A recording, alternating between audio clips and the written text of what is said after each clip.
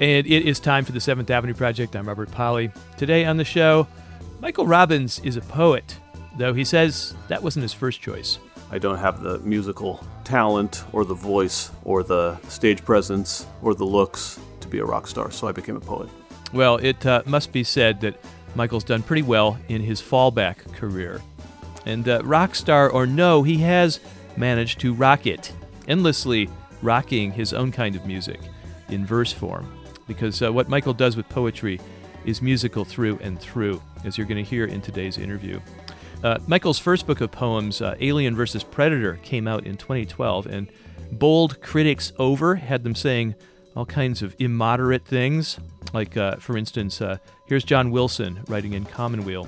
Michael Robbins' Alien vs. Predator has given me a sense of what early readers of The Wasteland must have felt in 1922.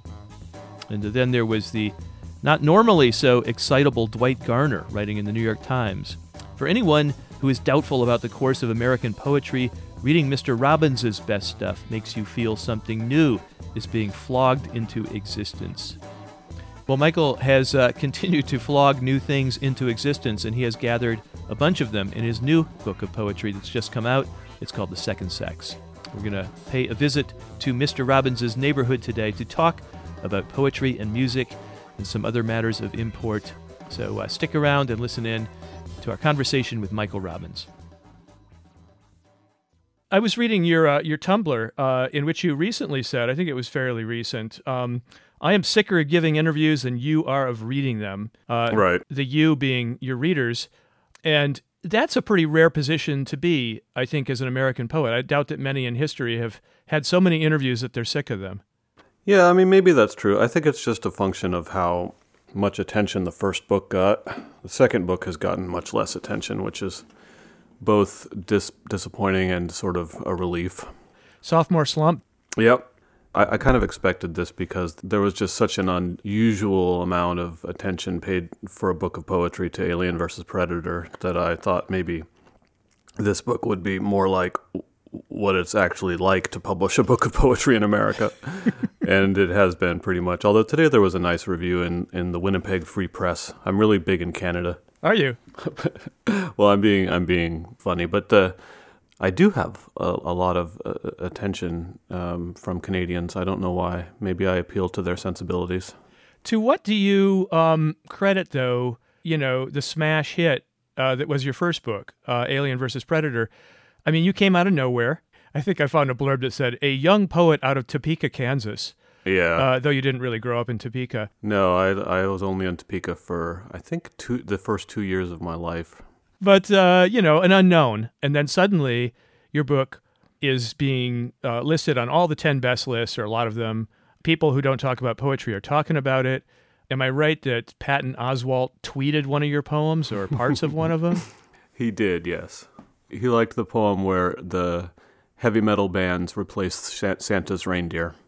That's the thing. I mean, you have lots of super accessible pop culture references. If reading Ezra Pound requires a knowledge of Provençal poetry and the classics and Chinese, yours requires, or maybe it doesn't require it, but it certainly asks for a knowledge of music over the last 40 years, of commercial culture in America and beyond right now, of politics. I mean, right. I want to take the class that would prepare me to read your poems really well. I would like to teach that class, Guns N' Roses in late capitalism. Oh, dude, if I were in academia, you would have a job right now. I already have a job, and they might let me teach such a class. I'll check. What is your job aside from poet? Poet is not a job, Robert. I was being kind. I mean, I made more money off my book than probably many poets make, but I was reading a review of Ben Lerner's new novel, and let me just say that if I wanted to make money off this stuff, I'd try to be something other than a poet. But I do teach creative writing at Montclair State University in New Jersey. Okay, so you do have a day job. Good to hear. You can feed the cat that way, at least. I can.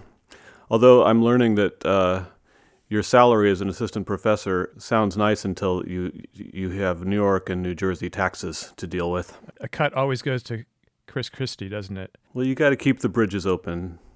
You're reminding me of a line from one of your poems. Where's the Bridge? The one from the Led Zeppelin. Oh, the Led Zeppelin.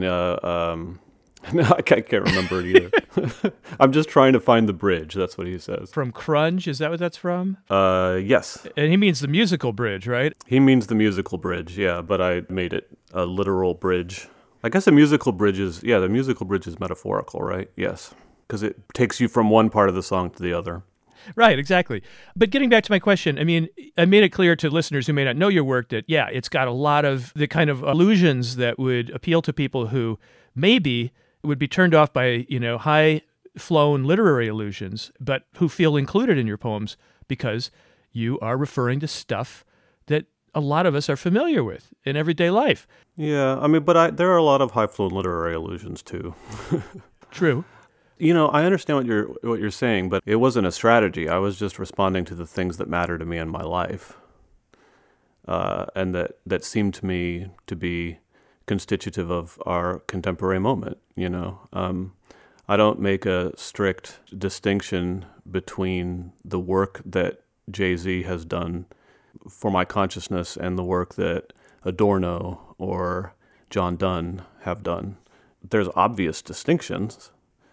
I mean, the distinction is self-evident, but as far as their role in what Kenneth Burke calls equipment for living in my life, I don't distinguish between them so much. Popular music and consumer culture have created us as much as anything. Yeah, I wasn't even suggesting that it was a conscious strategy. Oh, I know. I just wanted to forestall that objection on the part of any other three people who are listening to this. But what interests me is you've got that element that may have contributed to the sort of unexpected success and celebratory welcome that you got. But I think your poems are quite challenging. And I know from reading your essays that you are very sophisticated in your relationship to literature, to the point where I got to admit, Michael, right off the bat, that I'm a little intimidated by your stuff, the way I would be intimidated by picking up Pound's cantos or something. I feel like I'm not sure I know enough, Am I foolish to feel that way? Well, I mean, not everybody can be a genius, Robert. It's hard. And frankly, you're probably better off. No, I mean, come on. It's like, I don't think intimidation is a desideratum of writing. I don't think it should be anyway. A lot of it is just a function of how much you've read, right? I mean, I have a PhD in literature, and so I had to read a bunch of stuff, and I'm interested in intellectual culture, but I don't set out to intimidate anybody. I mean, you should read some of the things that I have to read as an academic. Oh, yeah, I know.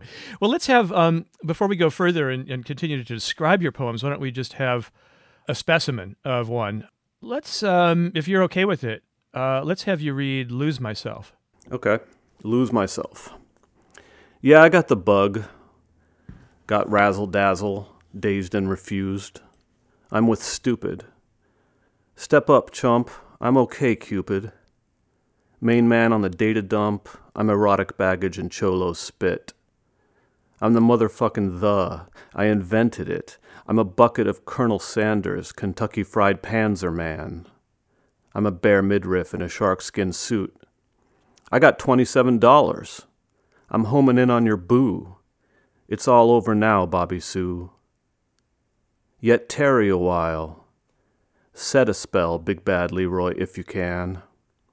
It takes 3 miracles to make a saint, just 1 mistake to make a man. I don't think I've ever read that out loud before. I mean in public. Wow.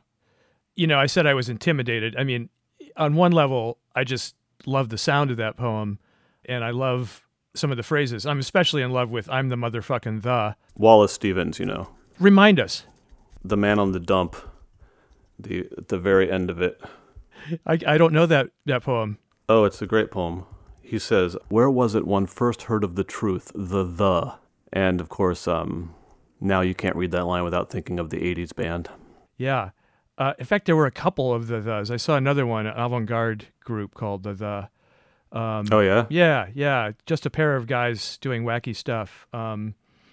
I don't know whatever happened to them. But now that I'm more educated by you, I now know that you're referring to Wallace Stevens, and I didn't even realize that. My reading of Stevens, I love him, but it's spotty, so I didn't actually remember that line. It's interesting that you can't say the. Like sometimes people say the. Go pick up the. How does that work when you say the or the? I have to go to the bathroom. You could say either one, but you can't say the. You just have to say the. It's true. I mean, there are some subtle rules, but I can't explain them for when we tend to use the and the. But I love that line. You know, it's funny. I hear it being read in a Dennis Hopper voice. Which? The whole poem, really.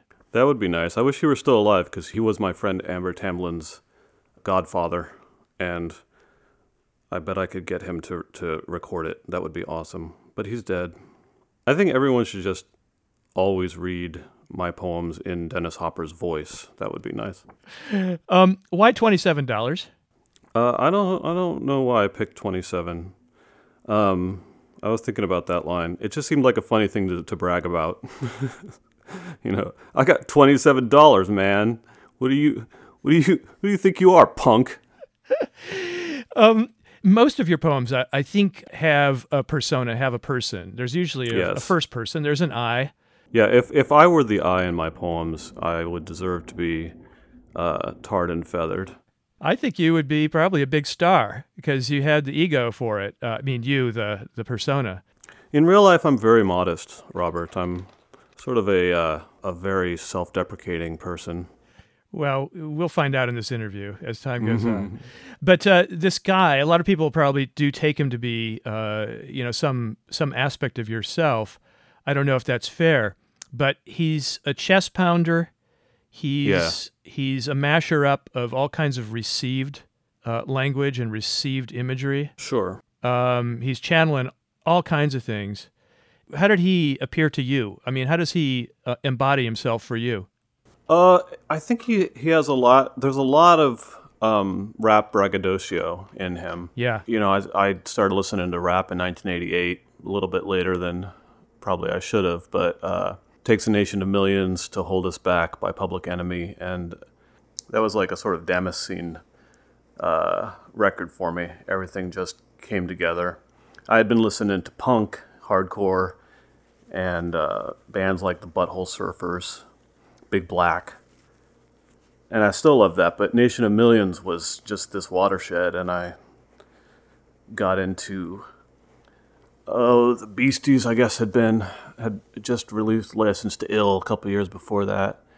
I got back into Run DMC. I think Eric B. and Rakim's Paid in Full came out the same year as Takes a Nation of Millions.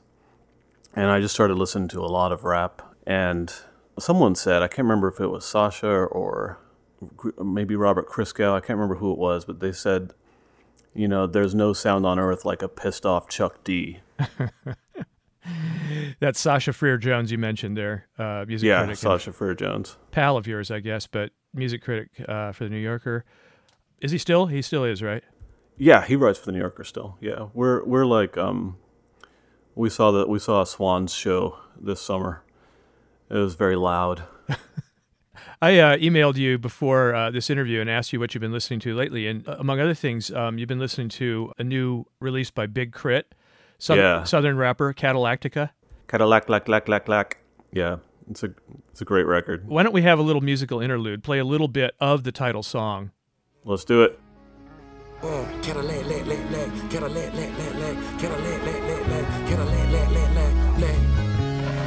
What you think a real rap for? So I can roll around in a rap for. Never there, Cadillac, pimp, die, bitch, bowl, true, roll, 15, but I had to go and get two more. What's up, get buck, straight done killer. DJ boot with a pole in the middle for the edge of the red string of flexible.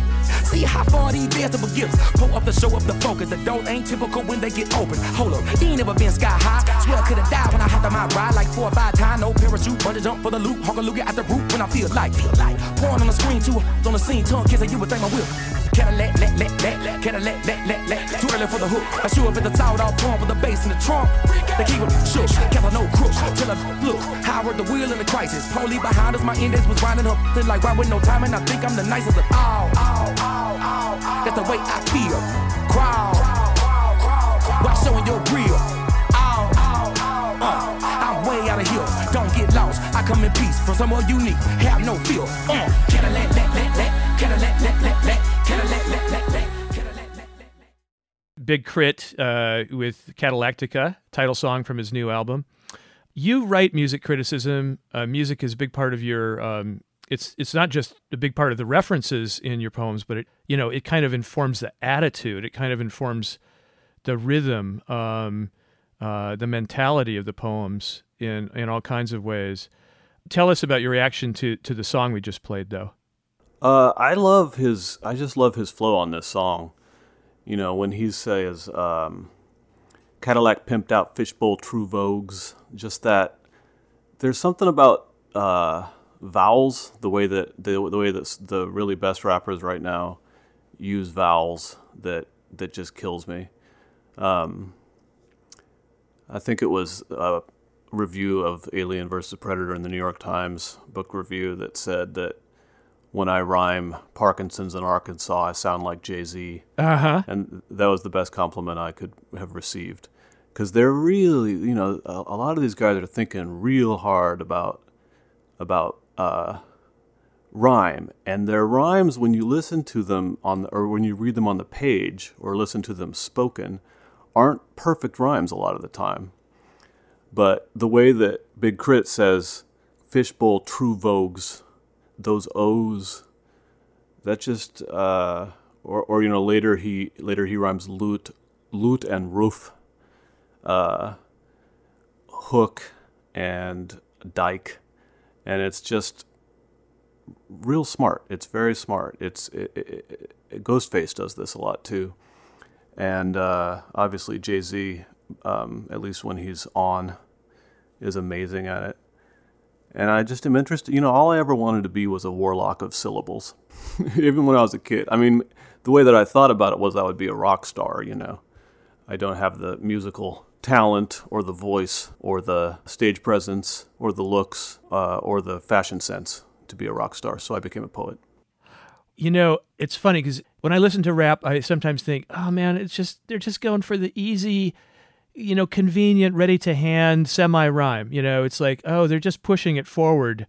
It's all about momentum.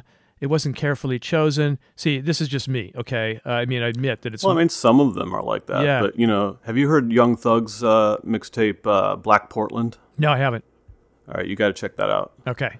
He's got this track called Danny Glover that is just amazing. And the lyrics, that's a song that I love.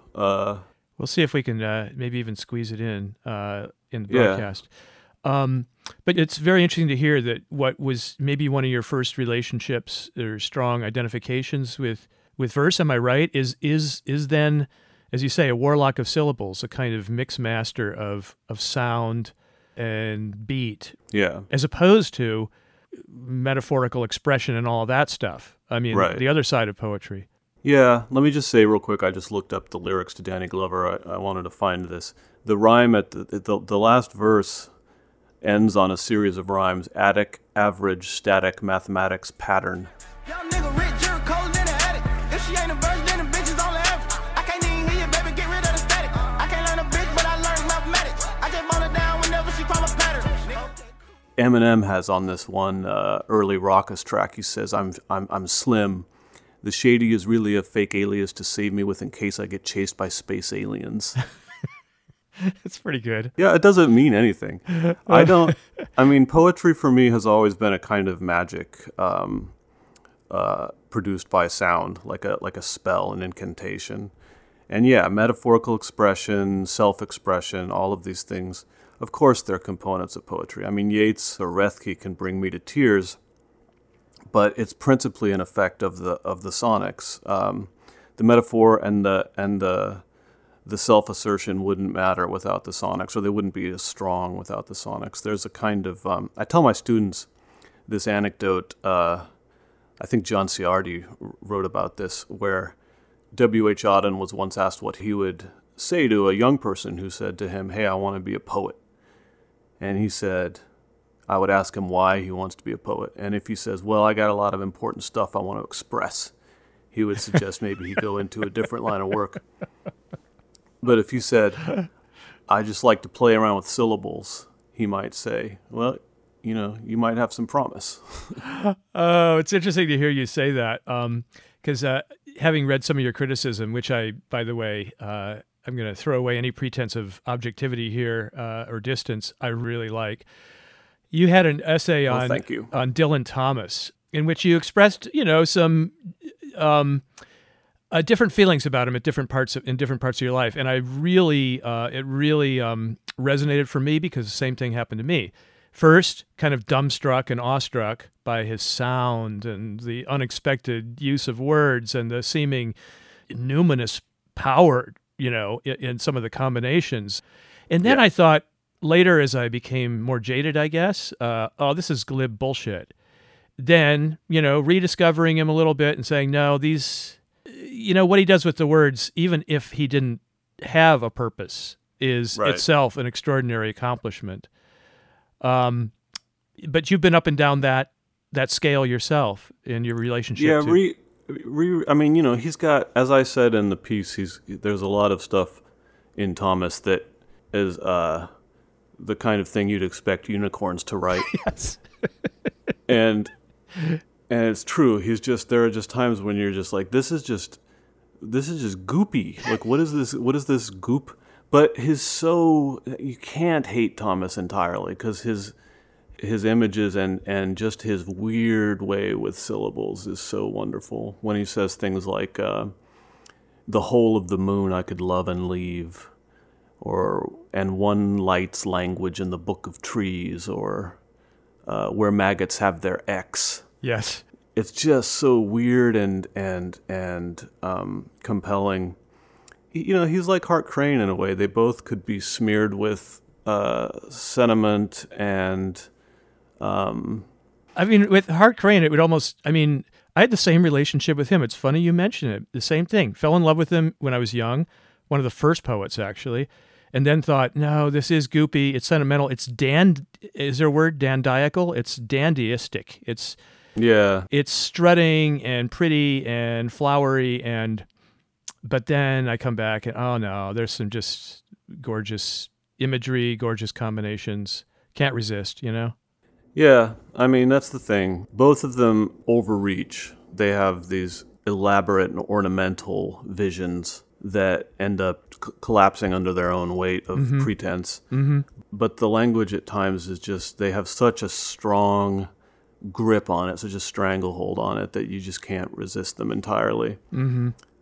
Every time I walk by Wall Street, I think of Crane saying, "Down wall from girder into street noon leaks, a rip tooth of the skies acetylene," and I'm just like, it's incredible, yeah, from the bridge. Yeah, the proem, it's just amazing. Till elevators drop us from our day. Yeah, chill from his rippling rest.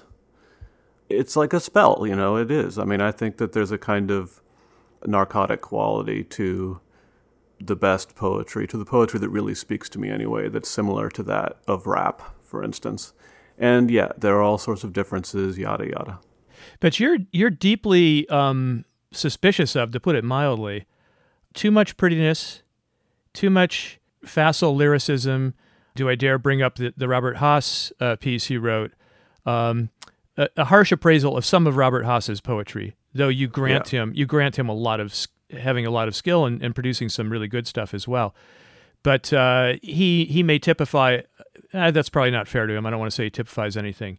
But there's a tendency in poetry to dwell on poetic subjects, which often have to do with nature and have to do with certain kinds of serious concerns and attitudes, and maybe not get down into the stuff of our shabby everyday existence in a certain way. I don't know if I'm putting it right, but you were a little annoyed with him. So on the one hand, you're quite vulnerable to that word sorcery. On the other hand, you resist, huh? Yeah, well, it's not... obviously there are people like Swinburne whom I like, who are... who can be simply pretty and who can be simply dazzling without any... it's all light and no fire. And there's a superficial attractiveness that is ultimately resistible.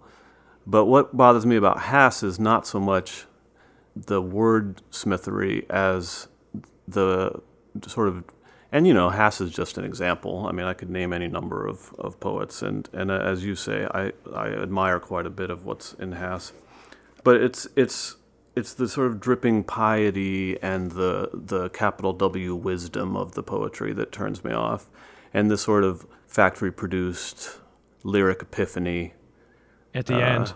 Yeah, at the end of the poem, you know, as James Wright put it, you could break into blossom, something like that. Or his best line, "I have wasted my life." Yeah, I like that one. I mean, that's nice, right? Yeah, Because that's like, the great thing about that poem, what is it? It's lying in a hammock in Duffy's farm in Pine Island, Minnesota, or something like that. I can't remember what it's called. The great thing about that is that he's wasted his life because he hasn't spent it lying in a hammock, like attending to these things. And of course, he's revising Rilke, whose own epiphany is there's a much more noble and awesome catalyst for his epiphany, which is the ancient bust of Apollo, the torso of Apollo, and James Wright deflates that grandiosity, and that's why I like that. I mean, I think that what poetry does not need to be doing in the present is inflating itself to grandiosity. I think that's exactly the wrong tack for the art to be taking at a moment of history of such, tubescence and very dangerous circumstance. So the opposite of epiphany is what? Well, I mean, there could be like a negative epiphany. What would the opposite of epiphany be? There has to be some kind of break, I think. I just think that the break, the epiphanic break that constitutes a kind of realization of deep harmony is what I sort of think has been overdone. An epiphany of tubescence could be powerful. And part of the whole epiphany thing is that the kind of conventional poem you're talking about offers an escape, right? And yours kind of don't. Right. Well, I hope not. They bring you right back to where you started in many ways. Yeah, I mean, it's like the way that someone like Rimbaud or Whitman will be transcendent, but in a way that is not false and is not. It doesn't sort of appeal to some kind of facile mediating principle. Let's hear another of your poems. And I have a few that I could suggest, or maybe you have one you'd like to pick. You suggest them. Okay. I don't want to. Okay, cool. Let's go with one whose very title alludes to a poet we were talking about earlier, Sunday Morning. Okay. It also alludes to Lou Reed. It's supposed to be a Wallace Stevens and Lou Reed reference, yes. Okay. This is a very long poem. Are you sure you want to hear this? Yeah, let's do it. Let's do it. Sunday morning. Must you flush the toilet while I'm in the shower? That's a metaphor. It means one system, contrary aims. Let us say that I have come from beyond the lime fields and ironworks of mortal men. Would you flush the toilet then? It's a yes or no question. Sometimes I think you're in a coma, for there is no pupillary response when I shine a penlight in your eyes. Still speaking metaphorically. We're all adults here, except for the children. We all have some place we'd rather be. Once, not many winters ago, a man could record his favorite show on magnetic tape and plastic casing and enjoy it at his leisure. Or so I imagine it, living alone with the cat, my amanuensis and all that. Visitors tell her that she's fat. Anthony comes around to play Burning Airlines Give You So Much More on my brand new Yamaha. I read him what I wrote that day. I step from the capsule out onto the surface of my apartment. From here the earth looks like the set of the Verizon halftime report. I make the beast with no backs. Someday a real rain will come and wash all the scum off my sheets. I support the unborn child's right to be spared the ghastly sight of this sprightly burning world, this swiftly tilting dumpster. All new speedways boogie and misty mountains hop. The telephone's been cut off, I'm waiting for the clocks to stop. If you love something, set it free. That's stupid, keep it close. If I've killed one man, I've killed most. I'm having a feelings attack out of the blue, into the black sight, the multi-sided mudslide. I'm just trying to find the bridge. I Skype with Rose. The heart knows what it knows. Rose says, go put a shirt on. All my friends are Scorpios. I live alone with the cat. It's been a long time. Been a long, lonely, lonely, lonely, lonely, lonely time. 2 Led Zeppelin lines, at least, in that one. Yeah, there's a lot more Led Zeppelin in this book. The first book had a lot of Guns N' Roses. Yeah. Why don't we just start with that opening reference to both Lou Reed and Wallace Stevens? Yeah, I mean, Sunday morning, the Stevens poem, Complacencies of the Peignoir. I mean, she's sort of musing on how the speaker is sort of musing on the pleasures of not having to go to church. And she starts dreaming about what he calls the old catastrophe in silent Palestine, dominion of the blood and sepulchre. Stevens is a poet in many ways who's opposed to, he has a kind of Nietzschean view of Christianity. Divinity must live within herself, he says. And it's just about, where do we find contentment? What is it that this is, this moment, this essay, this being, that we're all caught in, that we're thrown into. And my poem is not a response to that, but it was written in a kind of similar, it's the most autobiographical, and the poem whose eye is most nearly identical with me. It was prompted by similar questions, although in a much less exalted register. And then, of course, Lou Reed's Sunday Morning is one of his most beautiful songs, and is a song that I first heard as a teenager. It's just the wasted years so close behind. Watch out, the world's behind you. Both of them have feelings to which I was responding at the time. I mean, I'm over 40, and there's a certain bitter, sweet melancholy that comes with turning 40 if you're a person. The character in this did seem quite different from the one we heard earlier. Very little bragging, definitely some introspection, and a little commiseration. You do live alone with the cat, is that true? I do. Where is she? She's asleep in a box at the moment. Perdita. Yep. She's often asleep in a box. Perdita. She's the bestest. I'm trying to remember the Christopher Smart line about moving. Jeffrey, about the moving more than any other quadruped or whatever it is. Yeah. That's a great, the cat Jeffrey.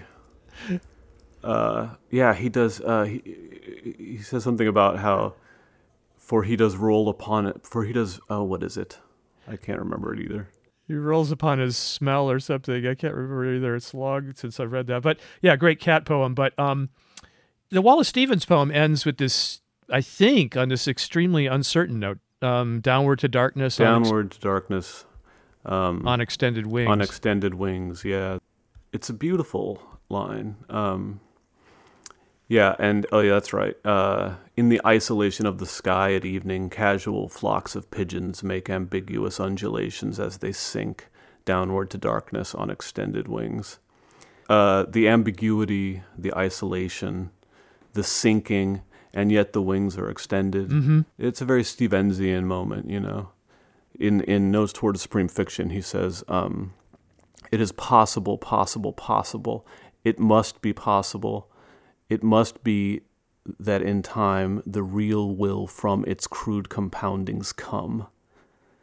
And I don't know if I have that exactly right, but that sort of uncertainty, it seems so insistent, and yet all he's insisting upon is the possibility. It is possible, possible, possible, not the certainty. And he says it must be that the real will in time from its crude compoundings come. But after all of those statements of mere possibility, not even probability, it has something less than the force of a conviction. Mm. I would love to talk a little bit about religion and faith. You've written some powerful essays, I think, on, they were book reviews, but where you took on that group that is called the New Atheists.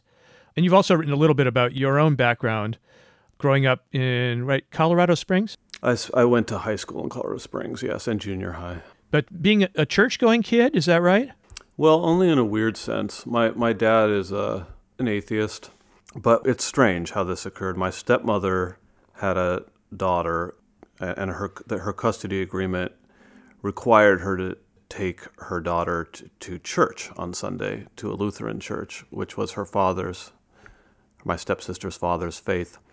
My stepmother and my dad didn't go. It was just required that they drive her to and from church. So they would take her to church, and then they'd pick her up after church.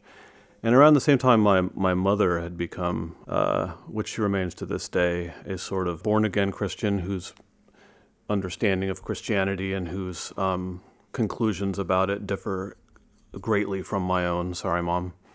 She has a sort of fundamentalist outlook, although she would probably deny that.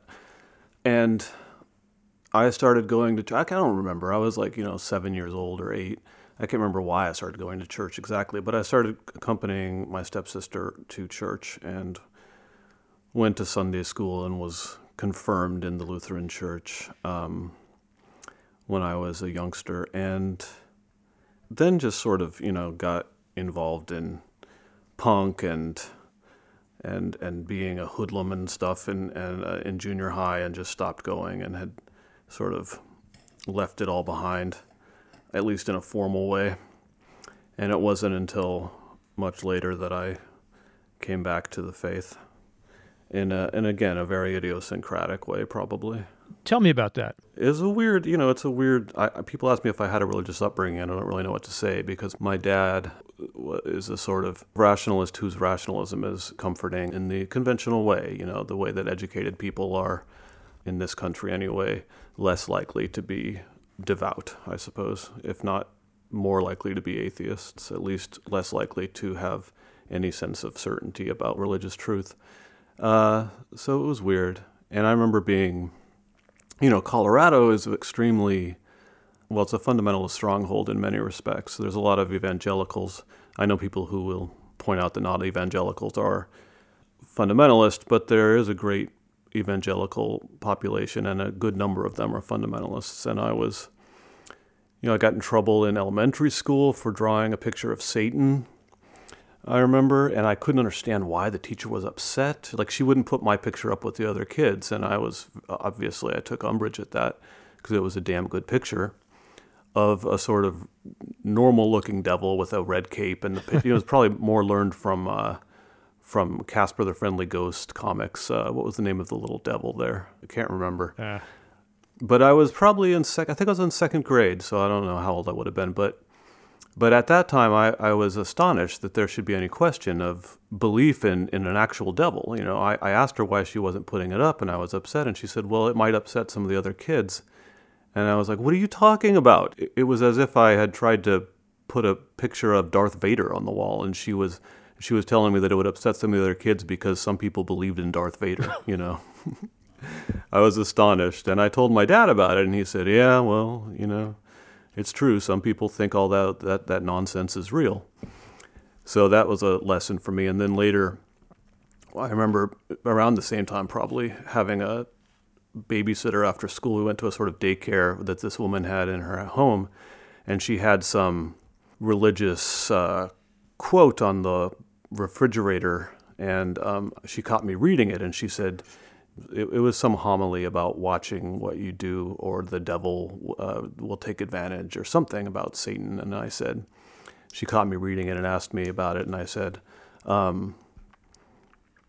I said, well, I mean, I don't believe in Satan. And she said, he believes in you, which is a pretty fucked up thing to say to a child. And I told my dad about that, and that was the last time we went to that daycare, and she got an earful from him. And it's funny to me that these stories involve Satan, you know, who has become later someone who I write about because of heavy metal. But that was sort of my sense of things, was like, whoa, some people believe weird shit. You know, I didn't know that. So in a way, I didn't really have a religious upbringing. I had a very a-religious upbringing, and later became sort of nominally religious. But it was always very strange. I mean, I always, you know, Romans 10:9 says, and the evangelicals love to quote this, that if thou shalt confess with thy mouth the Lord Jesus, and shalt believe in thine heart that God hath raised him from the dead, thou shalt be saved. That's like the, you know, for many of them, that's Paul preaching to the Romans. That is the criterion for salvation. Mm-hmm. And it always seemed strange to me because I don't fucking know.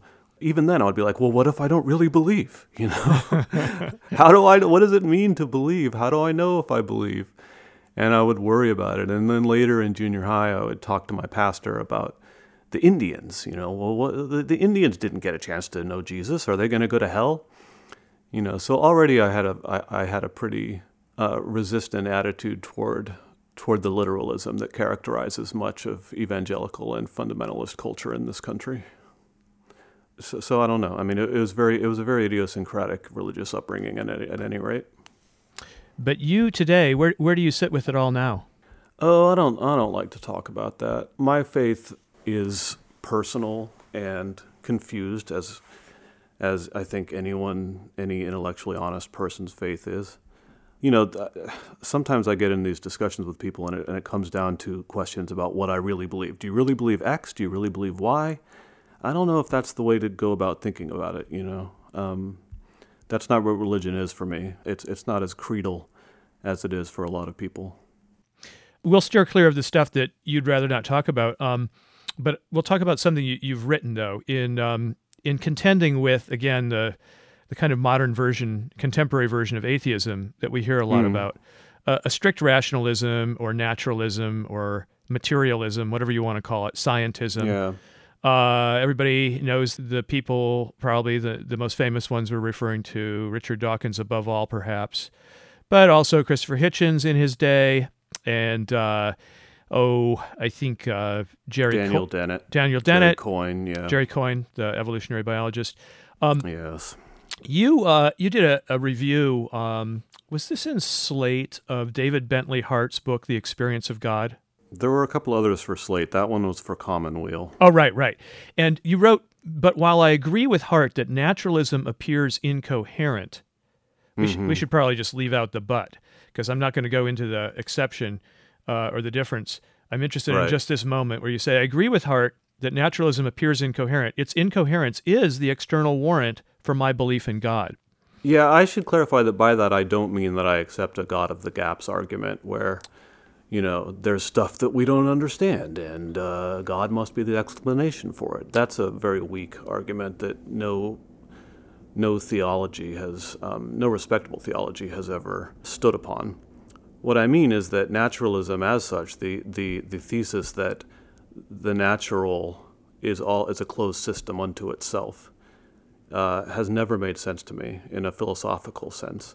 I've always been extraordinarily captivated by, not always, but since I read them in college, by Heidegger's questions about being, and overwhelmed by a sort of marveling wonder that there is anything rather than nothing, you know. So when I say naturalism is incoherent, I don't mean that it's incomplete by any means, although of course it is. I mean that it simply doesn't stand as a logical system. I mean, to say that the natural world is a closed system, that the natural sciences explain everything that there is, seems to me to be a rather shoddy and frankly lazy way of thinking about the wonder that is being. And that empiricism offers access to all there is to know? Right. I mean, empiricism obviously is an extraordinarily useful and productive doctrine, and it offers access to that which is empirical.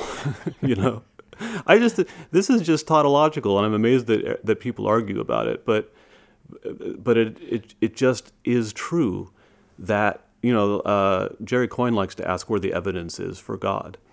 And as Stanley Hauerwas says, if you could provide that sort of evidence, then the evidence would be that the God that Christians worship doesn't exist. Because the God that Christians and Hindus and Muslims and Jews worship isn't the kind of God for whom there could be empirical evidence. It's an absurd category mistake.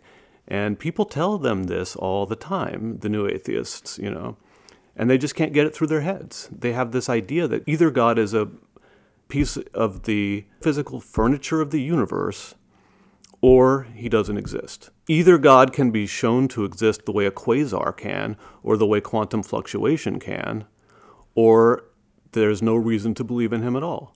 And it just confuses entirely different realms of thinking. Obviously, science deals with... This is my cat interrupting the interview.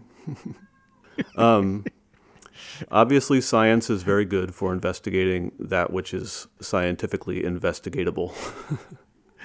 I did an interview years ago with Rick Moody. Uh-huh. Do you know him by any chance?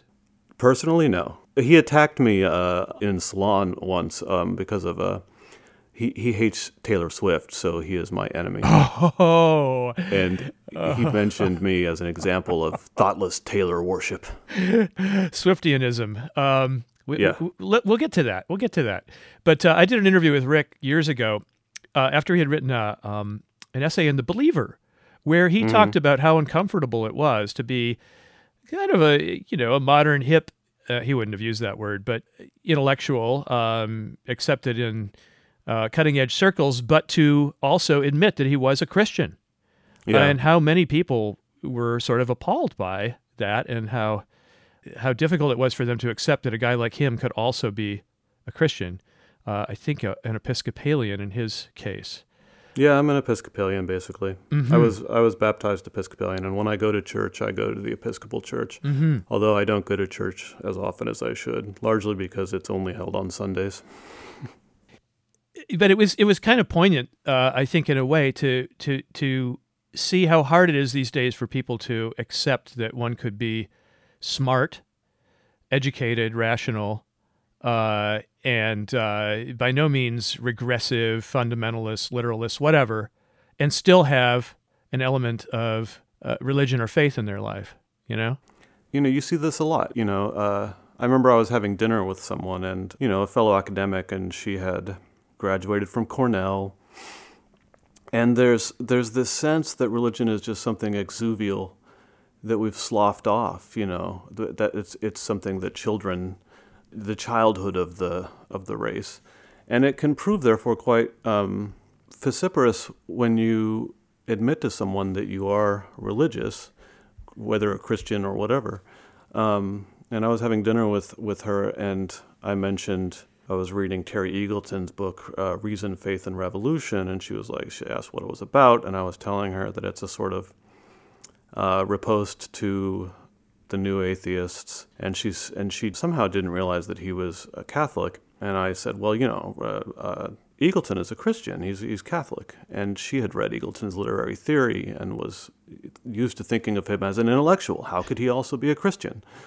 And she said, does he believe that gays are going to hell and all that kind of stuff? And, this is the sort of reaction that I've come to expect from convinced secularists, like this idea that if one is a Christian, therefore one believes idiotic shit. It was a comical moment, it wasn't like I got in a heated argument with her. And this was in Mississippi, so living in Mississippi, I can understand how one gets such a weirdly stereotyped view of what it means to have any kind of faith. But, the number of times I've had to say that I don't believe in hell, as I actually don't, or that, I don't believe in that Adam and Eve were real people, that I've had to explain what the word mythology means and talk about the vast intellectual tradition that the major monotheisms have produced and the great many religious people I know who don't think that homosexuality is a sin. I mean, it just gets tiring after a while. Let's turn a corner then, and you mentioned Taylor Swift. I actually had this idea of playing... Another Christian. Oh, really? I didn't even know that. I think so. I don't know. But I was thinking about a poem of yours called Country Music. Yeah. And I thought, if it's okay with you, that before having you read it, I might play a version in song that an admirer or friend of yours created. Yeah, Shannon McCardle. She's a friend, and she's also was in one of my favorite bands, which is now broken up, the Mendoza Line. It's kind of amazing that Shannon would end up recording my song since I was such a big fan of hers. We just discovered through her brother, who's a fan of mine, that she was a fan of mine because I tweeted about the Mendoza Line, and he said, as it happens, my sister was in the Mendoza Line, and she's a big fan of yours, and it was just really serendipitous. And yeah, sure, that's a great song. I mean, the lyrics are great, but her arrangement is just beautiful. Well, let's listen to it. So she's taken your poem, Country Music, which is in your new collection, The Second Sex, and she's set it to music, as we said.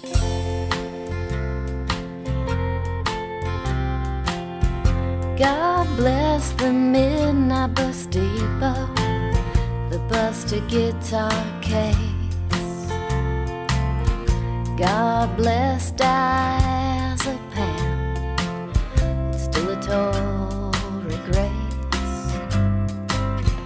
God keep Carl Perkins warm, and Jesus Christ erase my name from all the files in the county's database.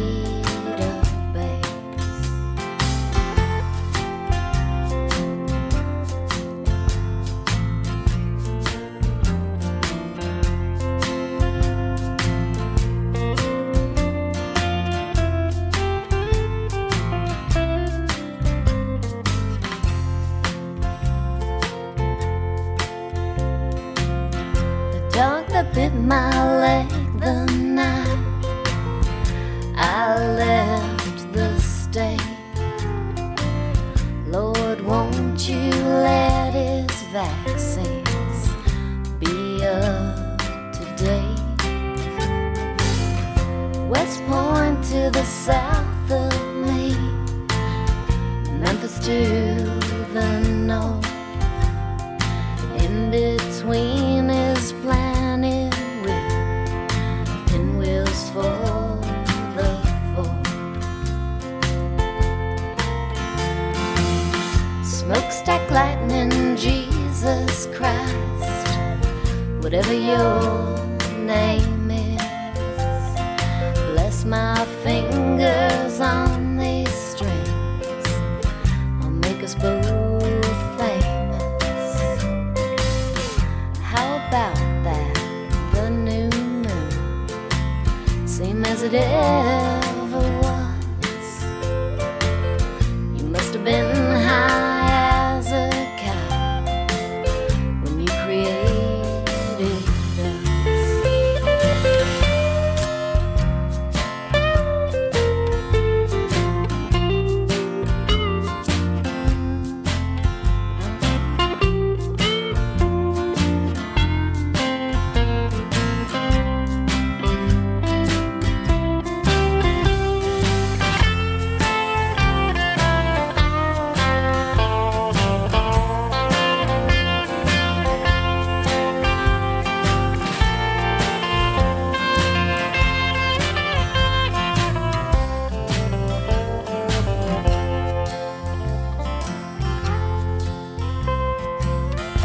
Hurry, hurry, step right up. There's something you should see. The sun shines on the bus depot like a coat of Creole paint. God, keep the world this clean and bright and easy to believe in. And let me catch catch my bus alright, and then we'll call it even.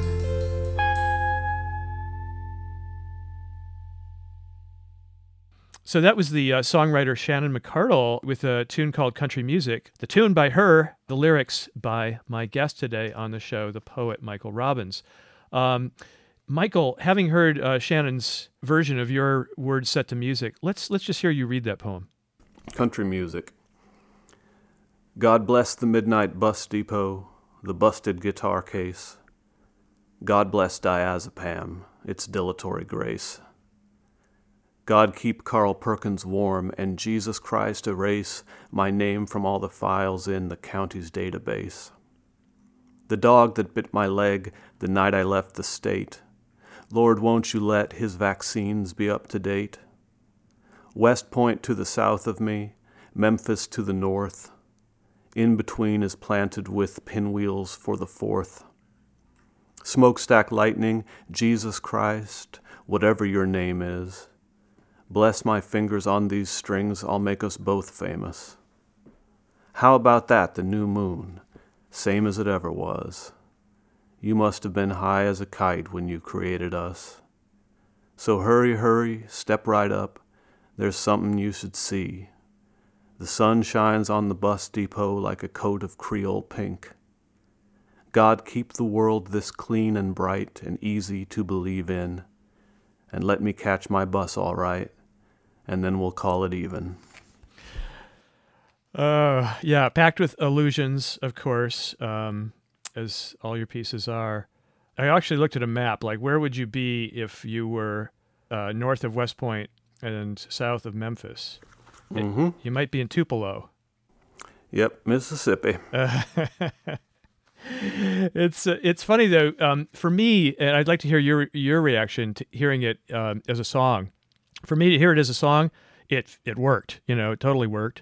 I don't know if you were thinking of anything melodic when you were. Oh yeah, were you? When Jason Isbell read it, another of my favorite songwriters, he said that it just sounded like it could be lyrics to a country song, which was for me the greatest compliment I could receive, because I had intended it to be both a poem, but I had intended it to work as a song. I mean, the rhymes are much more basic in this song than a lot of my rhymes. You know, I wrote the rhythm as if it were country lyrics, you know, and I hoped that someone might record it, to be honest. And when Shannon suggested it, I was very, very flattered and pleased. And it definitely has the feel of country lyrics, you know. It has that wit. It has those contradictions handled in kind of a, okay, let's get on with it kind of way, you know? Yeah. That last stanza, you know, let me catch my bus all right, and then we'll call it even. Just has that kind of feel, you know, like a Hank Williams line or something. Tell me about you and country music, because you admire a lot of it, right? Oh, yeah. I love country music. I can't remember who I had been listening to when I wrote this. I think Casey Musgrave's album had just come out. I remember I was listening to that a lot. You know, I mean, I love stuff like, I love Toby Keith, I love Montgomery Gentry, I love Brad Paisley and Miranda Lambert. And all of them have a sort of sharpness as songwriters that has a lot to do with humor and world weariness. Yeah. You know, a kind of like, as you say, a kind of resignation that this is the way things are, you better deal with it, you know. And it might be changing now, but I know that for a long time there's been a sort of strange prejudice against country on the part of, you know, urban, intellectual, more affluent types, you know, the type of people that we know, as though there were something more authentic about the Arcade Fire or the Cloud Nothings, you know. Or hip-hop. Or rap, yeah. There's a kind of what just seems obviously a class bias to me against country music. And it's funny, since country music has for at least 15 years channeled rock and roll so heavily. You know, the music critic Chuck Eddy has pointed this out, the way that so many country songs now sound like Bon Jovi songs. Mm-hmm. And of course, John Bon Jovi is now a country artist, but it just makes sense. And Joshua Clovers pointed out that what happened to Southern rock is it just became country music. It doesn't even seem to me to have that much to do with the music, because the songs are often quite melodic in a familiar sense, and the guitars are huge now. So I don't know. I love it. I love country. I'm interested in the way that each pop music genre has sort of its prescribed subject matter. And yes, there are artists who will break the mold completely, but it's pretty rare. With country, you talk about certain kinds of life situations in certain settings that are obviously totally different from those you talk about in rap. And I just think if I were one of those guys, I would feel so constrained, so straitjacketed by the themes, Well, a lot of them make the tropes their topics now. Yeah. Brad Paisley's really good. I mean, his last album was just awful, but his Accidental Racist you weren't a big fan of? No, that was on Wheelhouse. Oh, and yeah. Wheelhouse has a couple great songs on it, but that wasn't his best. But then he made some record, even I think this year, that after the Accidental Racist one. Yeah, Accidental Racist is an embarrassment, but it was the more recent record that I was thinking of. But he's very good at taking country music's tropes as well as the caricatures of country music that are widely accepted and turning them into songs to a kind of wry acknowledgement of what's true and untrue about them. Mm-hmm. Wheelhouse has this great song called "Those Crazy Christians," which is one of the knocks against country music is that, and against the South in general, that it's got a bunch of crazy religious believers, Mm-hmm. But he has this great line, and this song is sung from the point of view of someone who's converted, an unbeliever who is at the end of the song converted. And he has this great line where he says, "Those crazy Christians go and jump on some airplane and fly to Africa or Haiti, risk their lives in Jesus' name." And in the country music, this is country music from his previous album, which is a great song. He upends a lot of the tropes by just, bringing them into the light as tropes. He says, "Telling folks that Jesus is the answer can rub them wrong. It ain't hip to sing about tractors, trucks, little towns, and mama." So much of popular music, along with the cultural context that it's supposed to adhere to or stay in, that we're talking about, right, involves a kind of narration of one's own epic story. Right.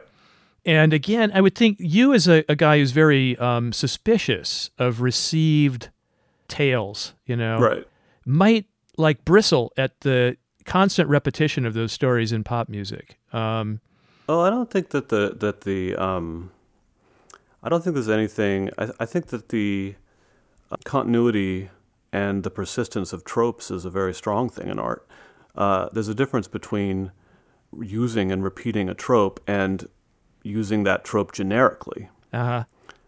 And a lot of country music and a lot of rap and a lot of rock and roll does employ its tropes generically. But I've always been suspicious of the notion that there's something wrong with tradition, I mean, I use quatrains, I rhyme, and I know people who will look at a poem in regular stanzas and just recoil. But I think that's one of art's greatest resources, is the weight of its tradition and the persistence of its tropes and its devices. The trick is just not to get lazy with them. And, of course, a lot of poets, a lot of songwriters just go through the motions. But you can use the available equipment without going through the motions. Uh-huh. I guess the part that I was thinking might cause problems for you, it certainly has for me, which is the pose that the singer often seems to take on, a kind of inherited pose of being this or that kind of person because they're singing this or that kind of music. You know what I mean? They play a stock character so often. Yeah, but even playing a stock character can be, there's nothing wrong with genre, right? Uh-huh. I mean, there are stock characters who are memorable and idiosyncratic, who are capable of leaving an impression. I think there's a difference between inhabiting a certain stock position, inhabiting that position in a way that doesn't do anything with it. Because, yeah, I mean, the pose in rap, the pose in country, you can find a lot of commonalities among different artists. A lot of, the bedrock of the pose is the same. But what you build on that bedrock is what makes the difference. I said we'd get back to Taylor Swift, and I want to make good on my word here. You're a fan, and I know that you've been listening to her latest album, right? Especially one song.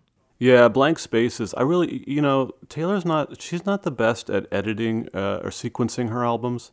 I really think that Blank Space should have been the first song on the record, and Style should have been the second. As it is, they're second and third after Welcome to New York, which is not the best song to open with, and it's not one of her better songs. Blank Space, though, just is... I don't think it's too soon to say that it is a timeless masterpiece.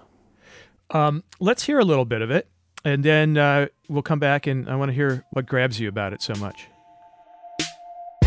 Nice to meet you where you been. I could show you incredible things. Magic, madness, heaven, sin. Saw you there and I thought, oh my God, look at that face. You look like my next mistake. Love's a game, wanna play. New money, suit and tie. I can read you like a magazine. Ain't it funny? Rumors fly. And I know you heard about me. So hey, let's be friends. I'm dying to see how this one ends. Grab your passport and my hand. I can make the bad guys good for a weekend. So it's gonna be forever, or it's gonna go down in flames. You can tell me when it's over. If the high was worth the pain. Got a long list of ex-lovers. They'll tell you I'm insane. 'Cause you know I love the players and you love the game. 'Cause we're young and we're reckless. We'll take this way too far. It'll leave you breathless, or with a nasty scar. Got a long list of ex-lovers. They'll tell you I'm insane. But I've got a blank space, baby, and I'll write your name. Okay, that was just a segment there from Taylor Swift's Blank Space off her new album, 1989. Michael, help us understand what's so great about that song. I love so much about that song. I love the way that she is getting more nuanced with her vocals, which have never been her strong suit. There's the line when she says in the chorus, "Got a long list of ex-lovers. They'll tell you I'm insane." I read a review of that line that said you can hear her rolling her eyes. I hear a much different affect in that line and in her singing. I don't know if the guy who wrote that had listened to the song as many times as I have, but it sounds to me like a really naked, raw moment. It's not a very ironic song. Some of her songs are very ironic, but I don't hear as much irony in this one. And the way that first iteration of "They'll tell you I'm insane," she does this thing with her voice where it comes out almost like Irish or something. She says, "I'm insane." O-I-M is how I've been phoneticizing it. And it just has, for no reason I can really discern, a sort of hypnotic quality for me. And, this is in this poem she rhymes torture and warn you. She's very good at rhyming in general, but that rhyme kills me. And just I was skeptical when I heard she was making a record that was supposed to sound like 80s pop music, And this doesn't always sound like 80s pop music. But this is her first album not to rely heavily on her own or on guitar work. And it just works for me. The whole thing is just a perfect pop confection. I think it's the best album of the year. And I think Blank Space is the best song on it. What do you love about her as an artist overall? Oh, I love so much about her. I think what drew me to her in the first place is her melodicism and the sharpness of her lyrics. But lately I've come to respect how she won't sit still. She's willing to flop in order to push herself to do new things. Like, I think Welcome to New York is not a very successful experiment, whereas I thought Shake It Off was a lot better. She just seems like she's not content to just be a pop star. There's a lot of things I don't like about Taylor Swift. I don't like how much money she has. I don't like how sheltered she can seem. But she's an artist, and it's just weird for me to be like, one of the most important artists in my life at the moment is someone who is constantly surrounded by screaming 12-year-old girls. Oh, yes. Well, you'll just have to deal with that one. Yeah, I haven't been to any of the shows. My friends have gone. I might go to the MetLife show in July. I just don't know if I can handle that many 12-year-old girls screaming in one place. Like, I basically don't ever want to be around a single 12-year-old girl, whether she's screaming or not. So to be in an entire stadium full of them is a daunting proposition. Michael, I can't let you go without one more poem from your latest book, The Second Sex. This one is Political Poem for Michael Robbins to Sing. Oh, that's interesting. I never liked this one very much. Oh, really? Should we change our choice? Yeah, I don't like that one. Can we read something else? Yeah, but before we leave it behind completely, I got to say, it's uncanny to me how many lines or poems you reference that are ones that have meant something to me. And the line in this one from Robert Lowell that you play with, in fact, I love the way you play with it. Yeah, that famous, one's nice. Famous line from For the Union Dead, a savage servility slides by on Greece. Right. He's describing cars and much more. Just out of personal interest, I'm curious to know what you think of that line of Robert Lowell's and why you included it here.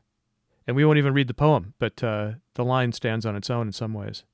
Oh, I think it's a great line. A savage servility slides by on Greece. He's sort of describing the American temperament. Mm-hmm. And, there's the horrible irony of having to describe it in that way at the great monument for the Union Dead.